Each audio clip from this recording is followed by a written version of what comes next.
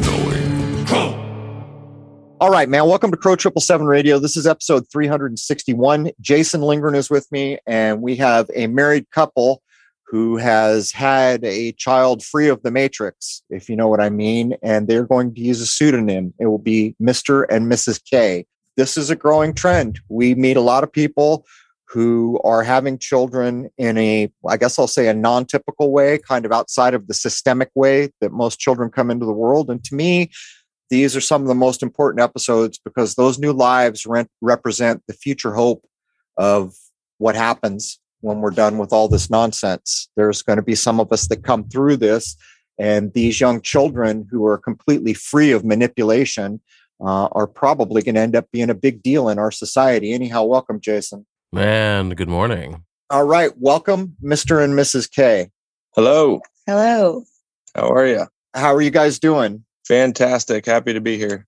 So to catch everybody up, you have a couple children that came into the world in the typical way most Americans come into the world, systemically, getting all the things done that the system wants to do, from things put in their eyes to shots to bizarre vitamin treatment, just all the things that go with it, and a birth certificate, of course. But you came to your third child, who is now among us and alive, a female child, who you brought into the world free of all that. So let's pick up with when you guys are pregnant and thinking about how the child's going to come into the world and not yet free of the system.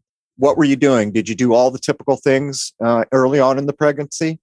So I pushed back a lot with my appointments. They wanted me to do a lot of blood work tests, and they were pushing a lot of different things within my appointments, even just like the number of ultrasounds and things like that.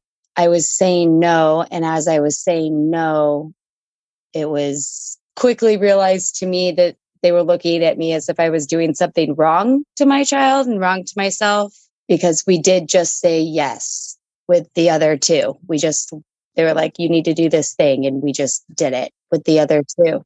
Did you go into this pregnancy with the idea that you were going to change the way you'd previously done it, or did you get pregnant first and then decide?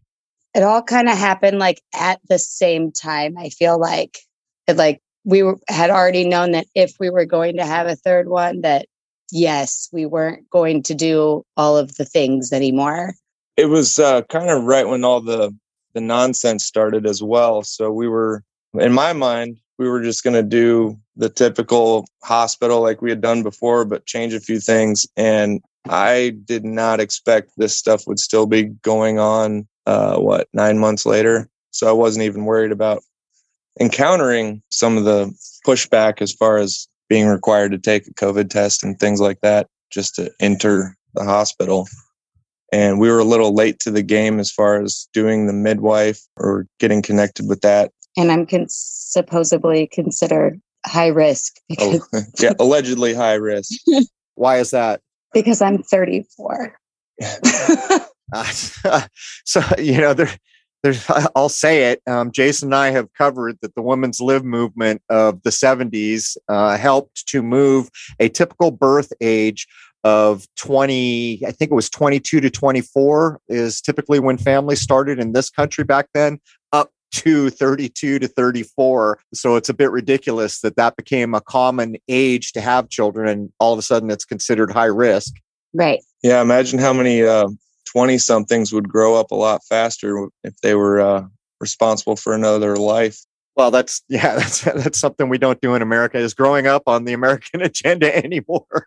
Not very well. It's going to be after all this. But so you've made the decision, you're pregnant, you're coming online at the same time that you're going to do this pregnancy a little bit differently. So doesn't that create a situation where they want to do all these things like you were kind of alluding to you, the mother, that you are now going to opt out of? Yes. Yeah. I just realized when you said that they were wanting to poke them in utero. Yes. What does that mean? I was told to get... They want, what is it, genetic testing? Yeah, it's the genetic testing. So you can find out the gender of your baby instead of waiting until you're 26 some odd or 20 some odd weeks. Like you can find out at 11 weeks now if you want to have the correct 12-inch needle go through your belly into the baby. And then it does genetic testing to see if you have markers for any disabilities or anything. Are you kidding me? They stick that needle into the new life inside you. It's not just the fluid or something. They actually poke the baby in there. I have always denied it because, for one, I don't exactly understand the test. And it just seems crazy to me that regardless, it doesn't matter to me how my baby comes out, as long as my baby comes. And if there's an issue that comes about, then we will still love baby and get through it. I don't know that I need 9 months to prep myself for something like that, I guess. Yeah, they kind of use that as, hey, we can identify autism, Down syndrome, all these issues so you can abort the baby if you don't like what you see on this piece of paper here. Are you kidding me? That's part of the system now. So they're opening up a way for that life to be ended. I mean, in my point of view, that surely resides on the people making the decision. But if you're a new parent and you're not pro-life or never considered any of this, and you get back a piece of paper that says all this negative information about your potential child here, those doors are open in a lot of states, and it's pretty crazy right there. They're trying to push the test by saying it's the quickest way to find out the gender of your baby. So I understand where like excited parents are like, oh, I can find out if I'm having a boy or a girl like now instead of waiting. But what they don't tell you is that they won't even give you that little piece of information that maybe you want without doing all of it. Yeah. What does all of it mean? So if you did that process and agreed to it and they did the tests, they have this report that tells the gender, and then it lists all these alleged diseases and potential issues. You can't just tell them, hey, just tell me the gender. I don't want to know if my kid is potentially going to have Downs or whatever the negative potential disease and issues are on the list. They have to tell you all of it. So I'm sitting here thinking that there has to be a very close connection to the mental state of the mother and the developing child inside the mother. So what does it do to fill the mother's head with these horribly negative ideas? What does that do to the process that would otherwise be unaffected in that way? Right. And it's a piece of paper that comes out of a computer. It was something they really tried to push for me because I don't know my biological parents. So that was how they tried to push it for me. You and I have that in common. I am also adopted, and the state of California blocked me from discovering who my biological parents are. And they just kept telling me that, well, you will know any sort of health issue beforehand. And I was like, well, this is baby number 3. I think we'll survive. Yeah. We'll be fine. But we from what we know about these PCR tests or any of these, all this new information we're learning, how much can you even trust something like that? And if part of it isn't trustworthy, how many people are maybe ending life there? Or like you said, they read some piece of paper that says this is going to happen, and now they're putting all their stress on themselves and the new life growing, and it may actually develop into something. Yeah, there's a grand game of chess going over the top. I have a lot of family, well, not a lot, but I have family in California and San Diego who are saying, we got to get to a red state. This blue state thing's just killing us, and we need to get over to Texas. In my view, what Texas has been doing is teeing up fail. They did a whole big abortion bill that for most people would seem like, hey, these people care about life. But what happens every time something like that's done is it goes to the higher court, and the higher court can say, oh, sorry, you're wrong. And this is now the law. And they're doing it with the testing, the masking, and the mandates. Texas is doing the same thing they just did with abortion. And so that's going to go to the high court. And if it gets reversed, then what Texas did actually creates a huge problem for everybody, because then the highest court in the land has normalized this thing that people don't want normalized. And I'm bringing this up because I had no idea that the idea of ending a baby's life was even on the table, because they had supposedly Down syndrome or something. Mm-hmm. So where are you in the pregnancy when this is going on and this test is being, are you just barely pregnant, or are you in a ways? less than 8 weeks because you get your results at 11 weeks. You get your results before you're out of your first trimester. And have you already made up your mind that you're going to do this birth differently, or are you making up your mind? You already have. Yes. And so what have you planned? What have you planned to do differently from the first 2 births in your family? Well, to begin with, we had a child 12 years ago, our son, and then 8 years. That was supposed to be one and done. And then we talked into getting a dog instead of another child. Then we end up with number 2. She's 8. And then he tried to get me with another puppy instead of a kid, but that didn't work either. So now we have number 3, but there's quite a span between obviously 8 and 4 months. But we have, in 2020 was probably the best year of our life. We have moved to like kind of a small homestead here. We've got chickens. We're on our 2nd year of growing a garden. We've added another life to our family, and like homeschooling. That's been a game changer for us. So it's not just like, hey, we had another kid. It's all these things, and it's a mindset. You can either be miserable or you can crush and try to make the best of it. And like growing up and becoming responsible for yourself, even as far as things like food and other things go. But I'll circle back around. So at this point, you've decided to do the coming child's birth differently. And what have you decided to do? Are you going all the way? Are you doing it without a birth certificate? Are you doing it free of hospital intervention? What is the decision you have made? So because I was still pushed into this considered high risk, I did have that fear still. It was so instilled in my brain from the other pregnancies that there was potential danger, I guess, that I knew that unless I could find a really great midwife, doula, somebody to help me at home, that like I felt I still needed to be at a hospital, but I didn't want to do anything traditionally in the hospital. The birth certificate, we did still go with. It was mostly like the way medically things were going to go. We knew we were going to change when I had to take one of my older kids to the doctor and they're like, you need this list of shots this week. And I was like, whoa, where does the number stop? They don't. Right. Yeah. They don't. And it's like, at what number do we think is actually like, oh, this is too much to give to our child? And I had just finally had enough and decided we're just not doing it this time.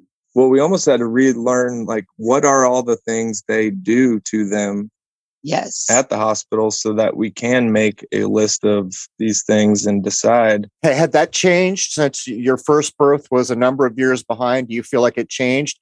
Yes. And I'm very lucky that we have a new close friend of ours that is an OB's assistant, or was until this world went crazy.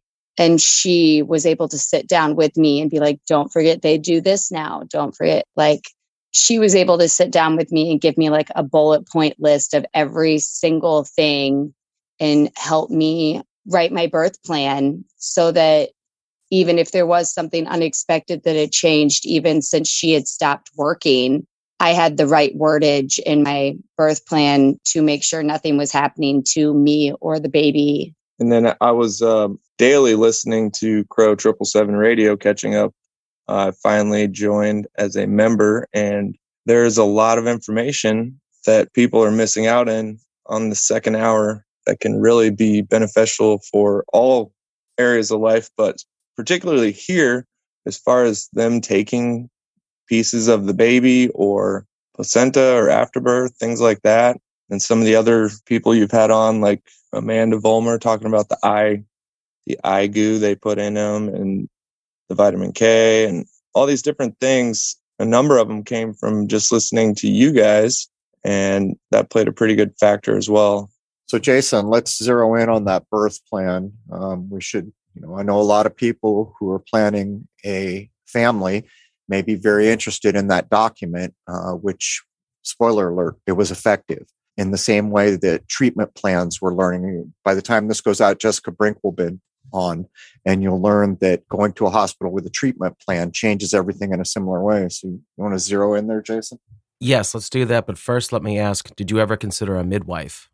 I tried, and in our area, there aren't actual midwives. It's women that have lost their job due to COVID, and now they're just claiming to be a midwife. They didn't actually have, even the women that I talked to, I was still being like pressured to do. When I was telling them what I wanted to do, they were not in agreement with what I was wanting to do. Midwives or the so-called midwives? Yeah. Yes. And then I was considered high risk. So the one that I actually did find, once I shared all the information about what's going on so far within my pregnancy, which I was very sick from day one until like the week that I delivered. So it wasn't in the cards, I guess, is how I can say that, because I wanted to so bad. I would have rather be home. Next time. Yeah, next time.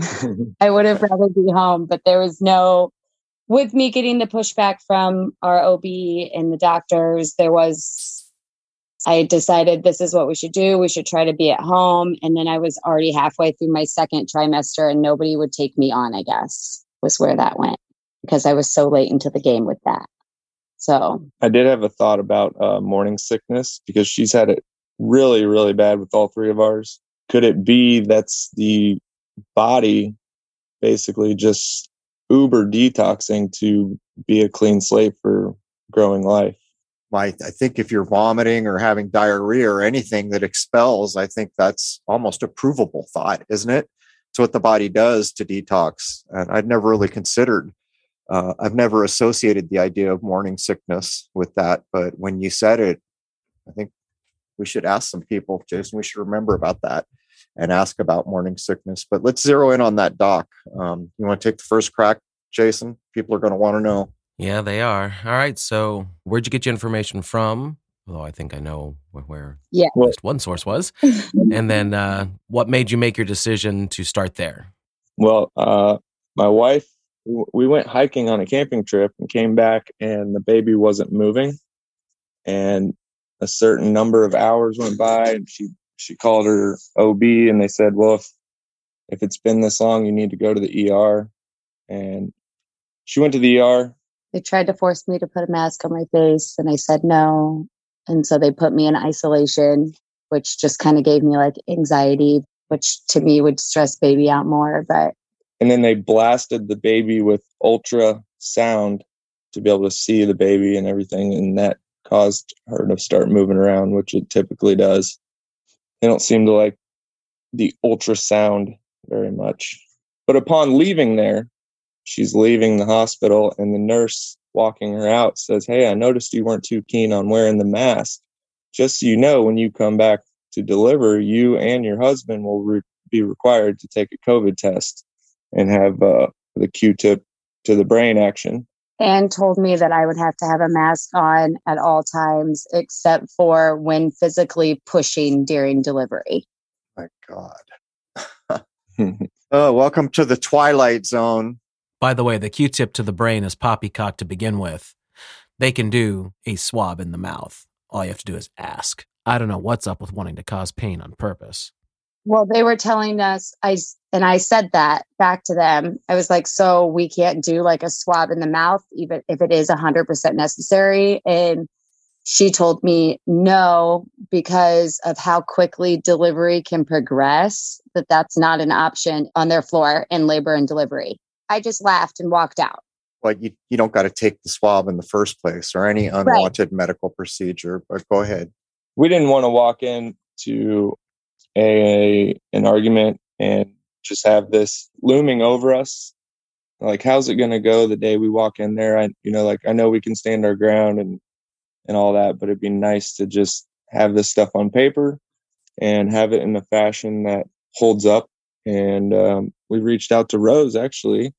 She connected me with a few different guests you've had on, and one in particular, Jess on the Brink, was very instrumental on this. And I think her working with Alphonse, they found a nice affidavit template that we were able to pretty much just plug and play our information into. Yep.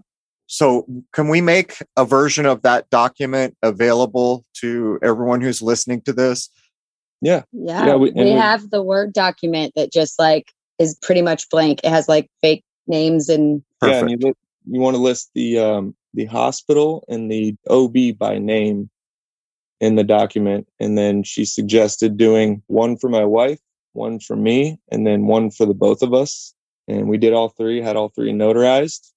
And I've actually shared it with a few others that were interested. And I think there's definitely been some proven success in other areas as well. We've seen those affidavits do some amazing things. So let me get this straight. You've got an affidavit. By the way, is it just an affidavit? Is it a statement of fact? Is it all of the above? So you fill it out, you get it notarized. Do you submit that in a timely fashion to the hospital? I went into the hospital and I submitted it to my OB's office directly and into the hospital and submitted it 20 days before my delivery. And that time frame was attached to with how you created the affidavit? Well, they have, if they don't refute it within 15 days, then they pretty much have to do what it says. All right. So let's make that clear to everybody. For those who have missed the earlier shows, an unrebutted affidavit becomes gospel truth in any legal setting. I mean, gospel. It is fact at that point.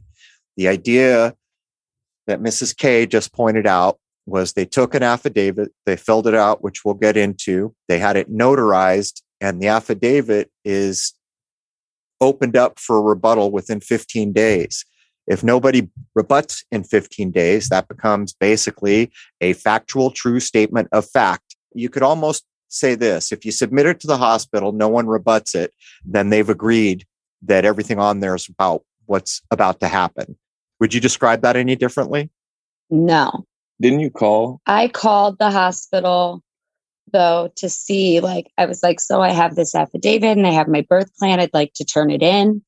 And they were like, oh, just bring it day of delivery.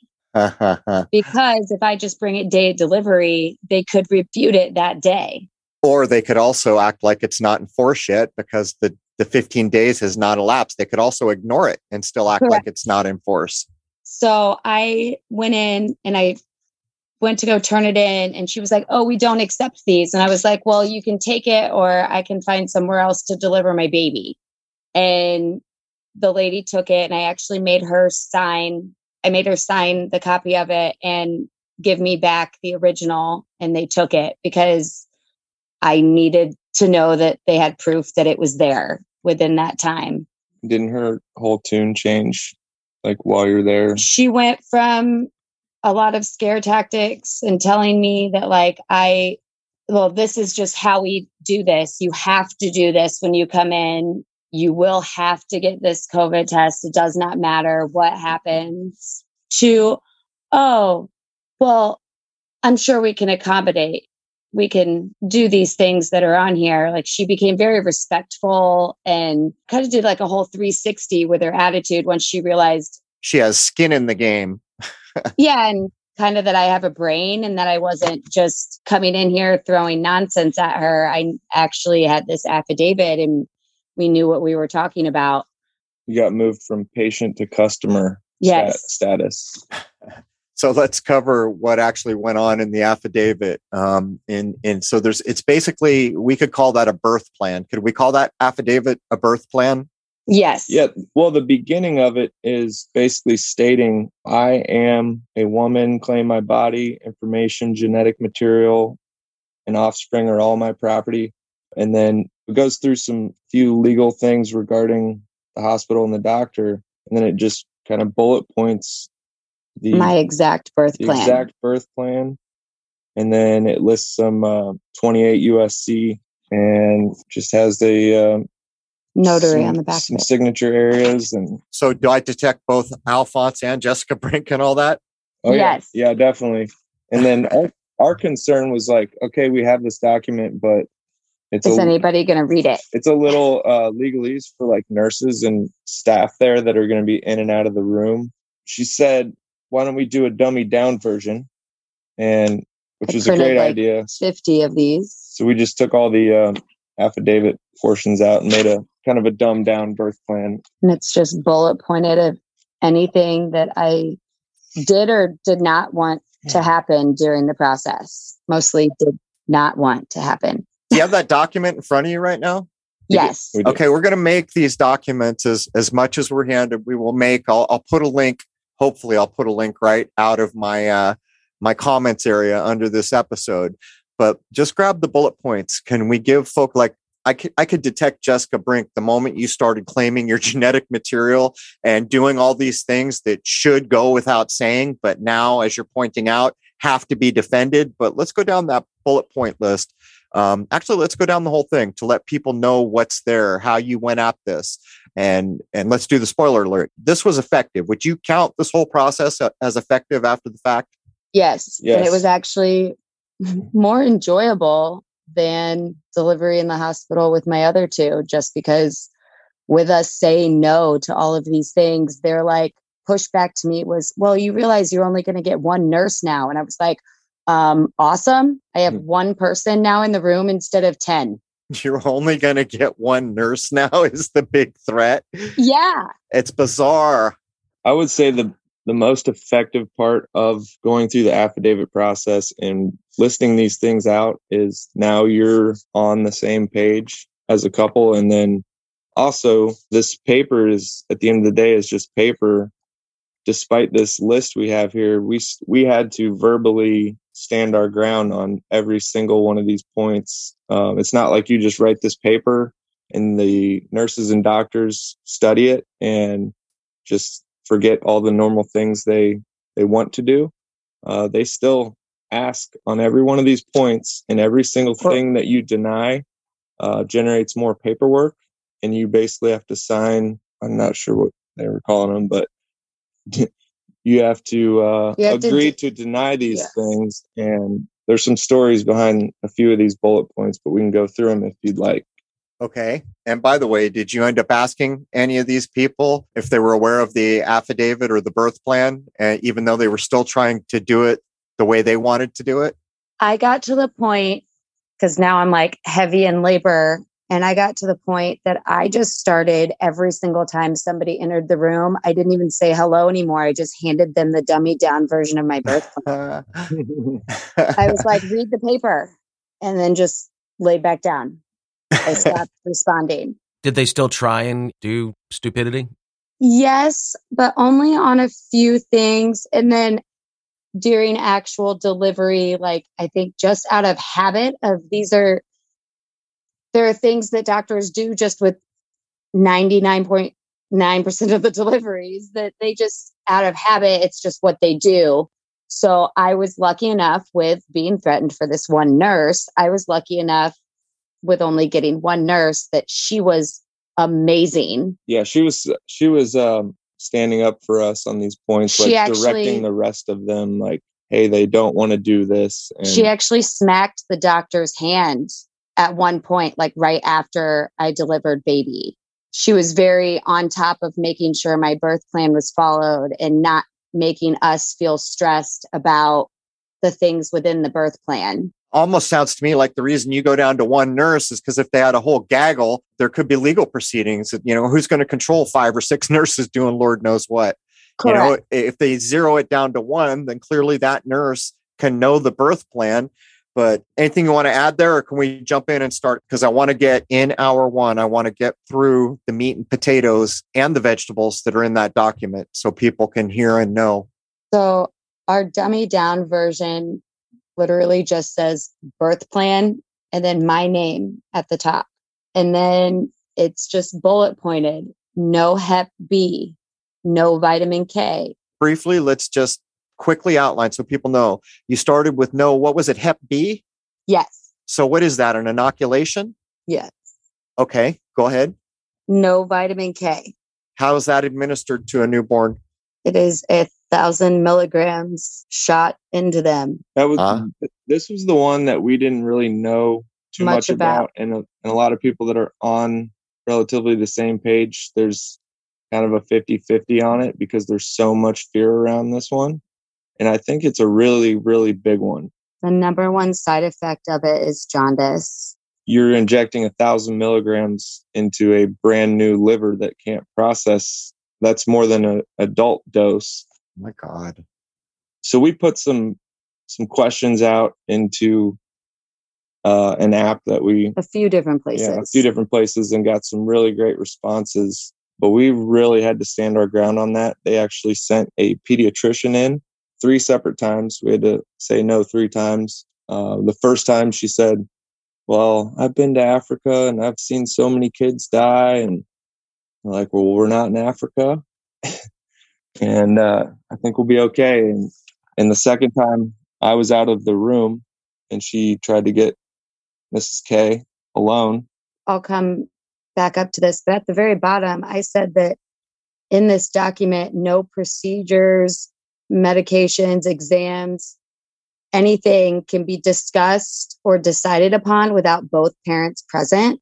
And that was really just for me because I'm in active labor and or just had a baby at this time. Like I'm tired. Well, they're counting on that. Emotional, like all of these things. So I didn't even want there to be like an option for me to make any like major decisions without my husband and I both being on the same page. And every moment they saw him walk out of the room, they would like Zoom somebody into the room to be like, well, do you know that this vitamin K is...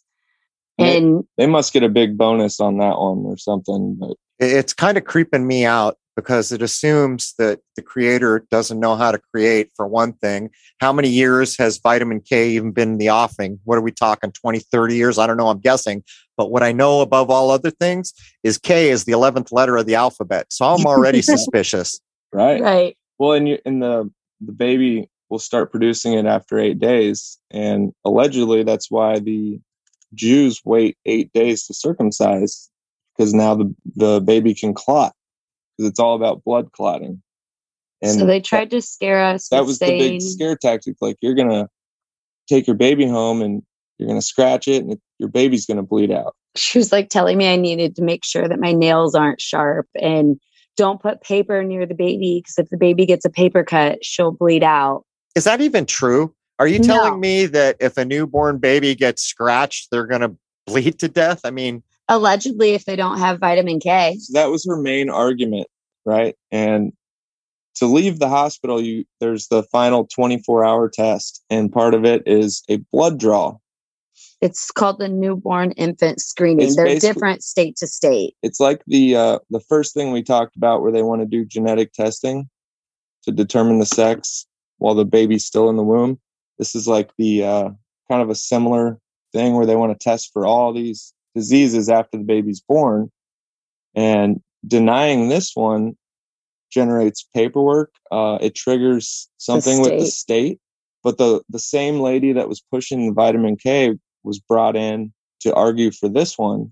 And I was talking to her. She's doing her whole spiel again. And we're like, look, we already signed the form. We don't want to do it.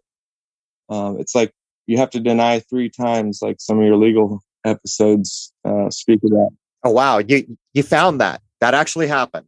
Oh, yeah. And I was thinking about all this the entire time, but it was great. She's like, you really should do this. It's just a little prick, a drop of blood. And I'm like, you just told us that our baby's going to bleed out if she doesn't get the vitamin K. And now you want to stab her and take her blood?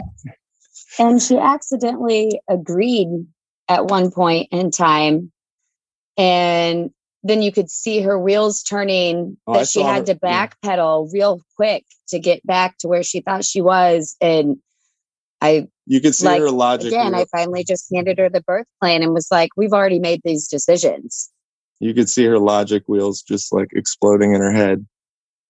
All right. So we've done Hep B and we've done vitamin K. What's next? No eye ointment.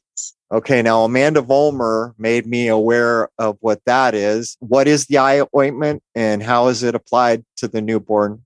She made me aware as well from your show. It's just a goo they put in their eyeballs to, I think, kill anything in there that could be bad from Mom's Natural, the walls that, Mom's Natural nurturing. So what I gathered is it's almost like an antibiotic and they squeeze goo into the eye. Does that sound about right? Yes. Yeah, and we're doing a case study here because our first two both had it and they both have reading glasses. So we'll see how number 3 fares in that department. Okay, so what's next step on the birth plan hit list? No COVID testing for parents or baby. And how did that go? Did they still try to test you and mask you and swab you till your brain hurt, or how did that go? Their main threat was if she ends up needing to go to surgery, then you're going to have to have a test. But I've had 2 other babies at this point with no major complications whatsoever. So it was like, okay, well, we don't want it. And she's like, well, what if you have to go into an emergency C-section? I was like, I've had no issues delivering. Well, how's it any different from the first emergency that you bypassed? They're just moving the goalpost. They told you couldn't do this. You couldn't come into the hospital. They just keep moving the goalposts. I would point it out. So why should that new goalpost be taken any more seriously than the previous? Yeah. Right. So then they knew that I wasn't going to do it. So then they tried to tell me that I was going to have to be by myself in a room and that my husband was going to have to get the COVID testing. So I knew there was no way he was going to do that. So I actually had my best friend on the back burner because she would. And I was like, well, if I have to be here by myself, I guess I have to be here by myself. But they weren't going to force, they'd already come to terms with they weren't going to force me. But then they didn't say anything much more about that. They've got a problem, though, because you've submitted an affidavit that's gone unrebutted. And I'm assuming what you just described to me was in the affidavit that has gone unrebutted. So legally, they're in jeopardy. Yes. I think one of the nurses, our main nurse early on was saying, well, if you don't do the test, we're all going to have to come in here in hazmat gear. Yeah. She said, well, it never happened. If you're not going to do the test and you're not going to wear the masks, we have to come in full gear. And I was like, well, we're like, do whatever you want. That really stinks that you guys have to put extra gloves on and another thing over your face. I'm sorry that you can't breathe. Yeah, they didn't do it. They never did it once, but that was what they were telling us they were going to have to do. Well, that's your problem. That's what I'd tell them. Yeah, that was how I felt. Maybe they should examine their policy a little more closely and make an affidavit. Right. So after that, we had no rinsing of baby. Oh, I guess we missed no vaccines, but I guess that's probably a given. After no eye ointment, no vaccines, and then no COVID testing for parents or baby, and then no rinsing of baby right away. Just like you don't want to wash your farm fresh eggs. Right. So what is that? Is that literally just like a soapy cloth over the baby, or what is the rinse actually? What is it? I really you know what it is? It's Johnson & Johnson baby soap. Yeah. They're actually giving the baby like a bath as soon as baby comes out, and they start with a dry cloth and then it's a soaked down cloth and then they dry baby again. But I didn't want any of that done because all of that mucus and everything that comes out of me and that is on baby is really good for baby. Provably. And made by the creator to boot, and natural. Yep. And that was the main thing that when I say the nurse actually smacked my doctor's hand, that was when she smacked him, was he went to immediately go wipe down baby and she smacked a rag out of his hand. Because at this point, I've literally just pushed baby out. I'm like squeezing my husband's hand and I'm like almost in tears. So, and I'm watching all these people like a hawk, just trying to make sure they're not taking pieces and doing everything right. And it was difficult. I did see them take things and we'll get to that. All right. So no washing baby, no washing nature off the baby.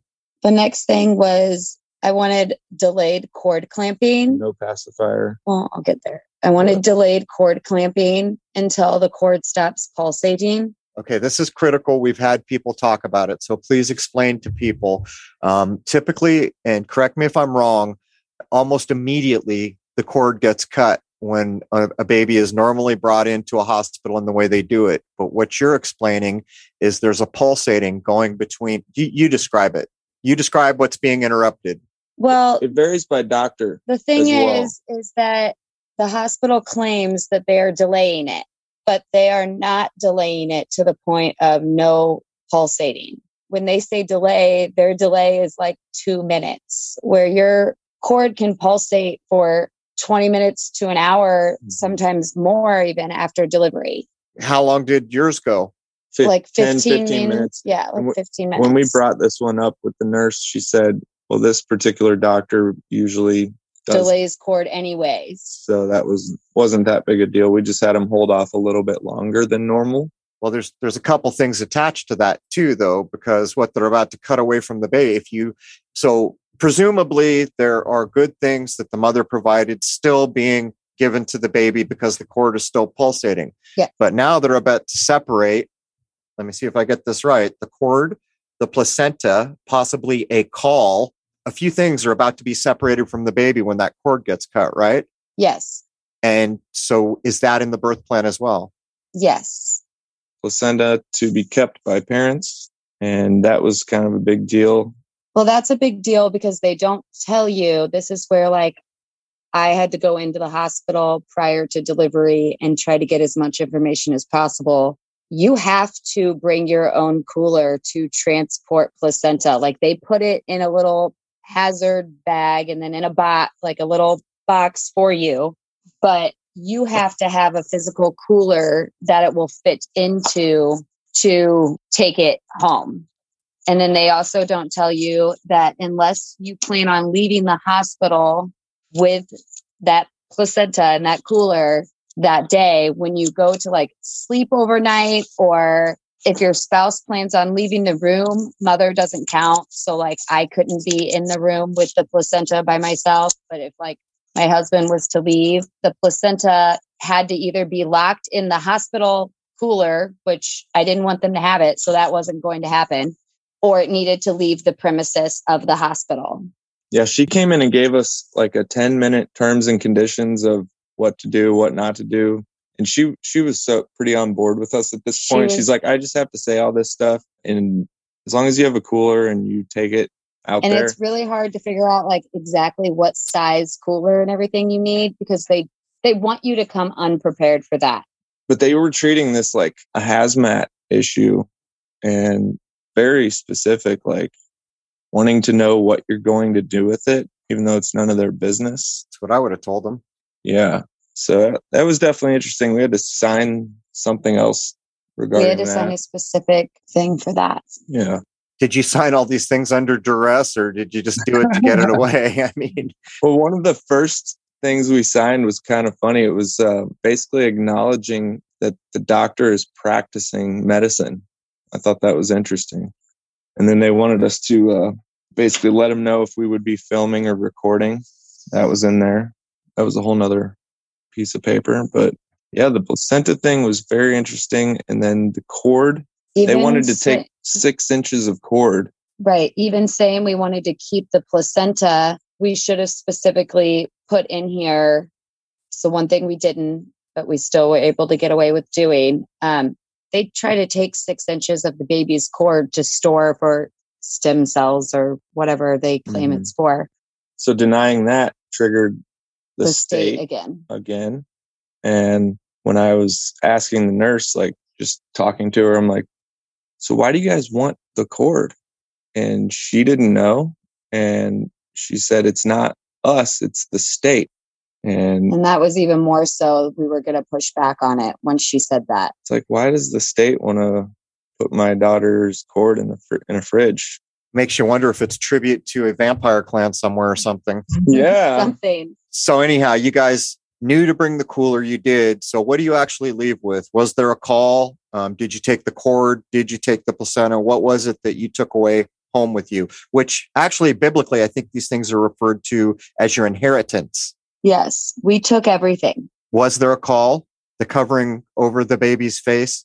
Yeah, it was all kind of together. And that was one thing when I was watching them, there was 5 people in there at some point. 4 delivery. And things are happening and they're moving around and doing this. And they kept trying to scoop stuff just into different, I guess, trash cans, for lack of a better word. Yeah, and one of them took a piece of something and threw it in this trash can. And I'm like, no, I went and grabbed it and put it in with the rest of it. And then our nurse actually was on board and she was asking about it. And then they were looking for it. I'm like, oh no, I did that. I got it. Yeah. Give me back that piece of my family. You vultures. Exactly. Yeah. My word. Like the little hat they put on her, they give them like the little knitted hat, and they gave her one right when she was born.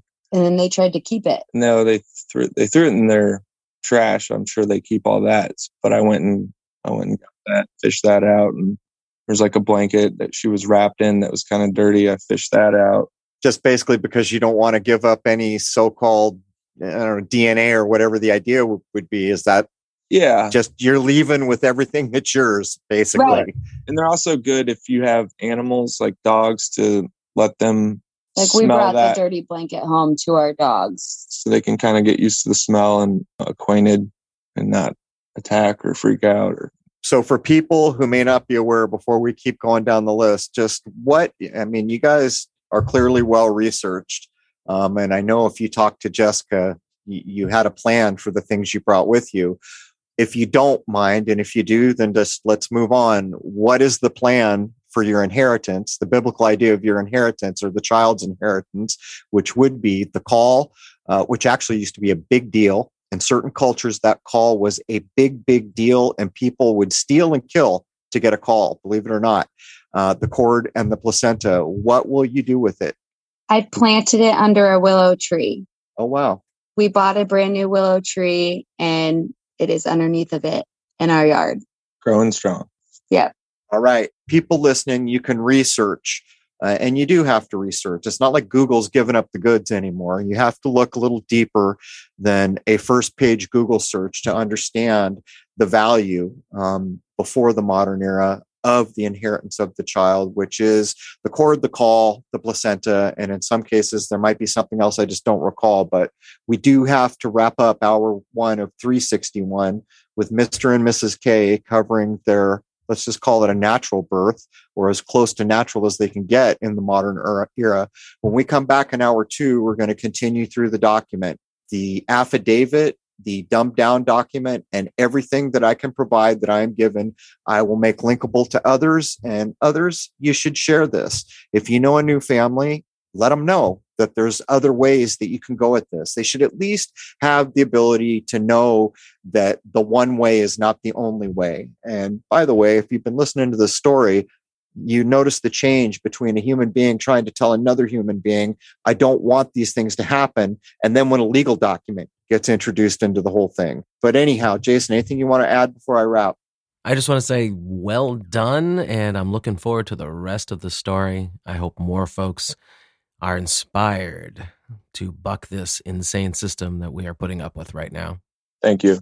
All right, there it is. And yeah, we all owe you at minimally a debt of gratitude to create new lives that will go into this new era untainted in the way that clearly so many of us have been tainted. And by the way, I understand that in the last 15 to 20 years, what is done to a newborn has significantly changed in certain ways. But we hope you join us over at crow777radio.com, CRROW777radio.com for hour 2 of episode 361 with Mr. and Mrs. K, who are describing what they did to defend their baby's natural existence into this world. There it is. I'd like to wish you all a happy, healthy, and higher-minded new era. Cheers.